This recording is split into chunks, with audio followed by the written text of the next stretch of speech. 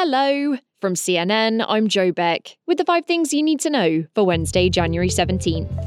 As the GOP presidential candidates are now focusing on the New Hampshire primary, Ron DeSantis and Nikki Haley are trying to gain ground on one another.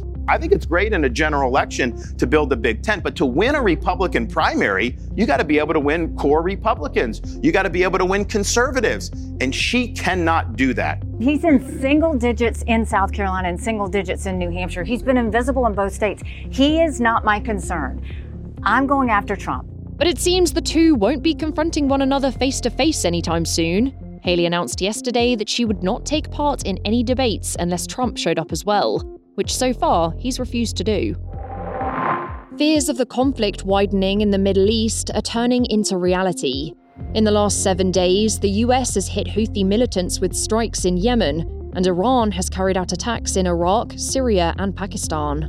The Biden administration has been clear that the US wants to avoid the war spreading, but it launched strikes on Houthis to take out weapons and infrastructure that they're using in attacks on ships in the Red Sea.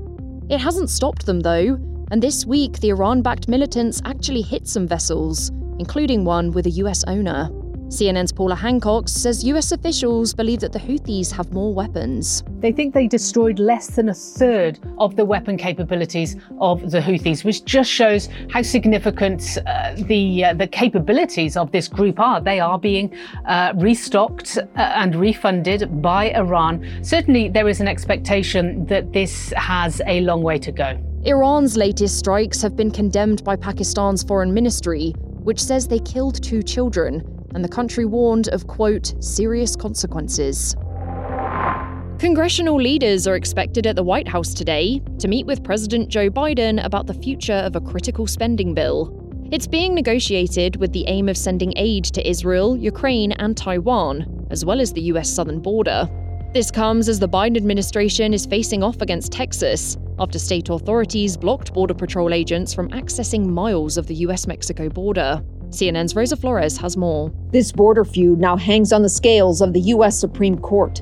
The Biden administration asked the court to intervene. The Department of Homeland Security has sent the Texas Attorney General a cease and desist letter, giving the state a deadline of today for the restoration of Border Patrol's access and removal of the border barriers.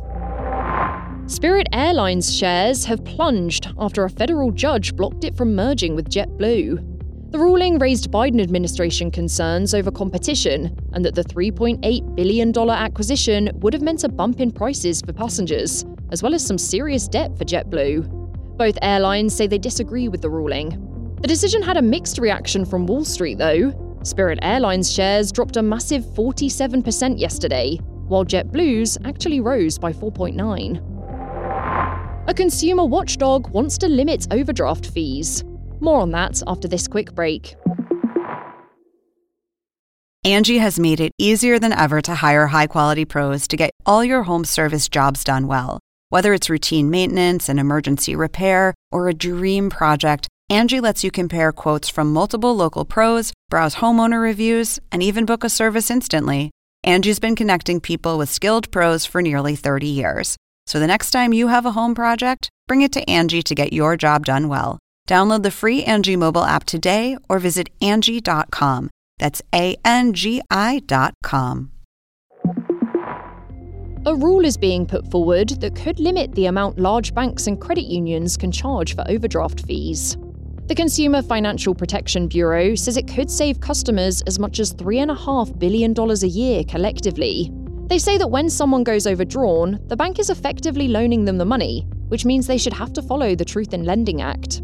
That basically means they have to tell you exactly how much it will cost you to borrow the money, and up until now, overdraft protections have been exempt.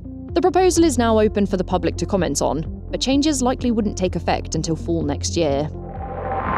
That's all for now, but you might have noticed some changes to 5 Things this week. Our Monday to Friday episodes are now published at 6 and 9 a.m. Eastern Time, and then 12, 3, and 6 p.m.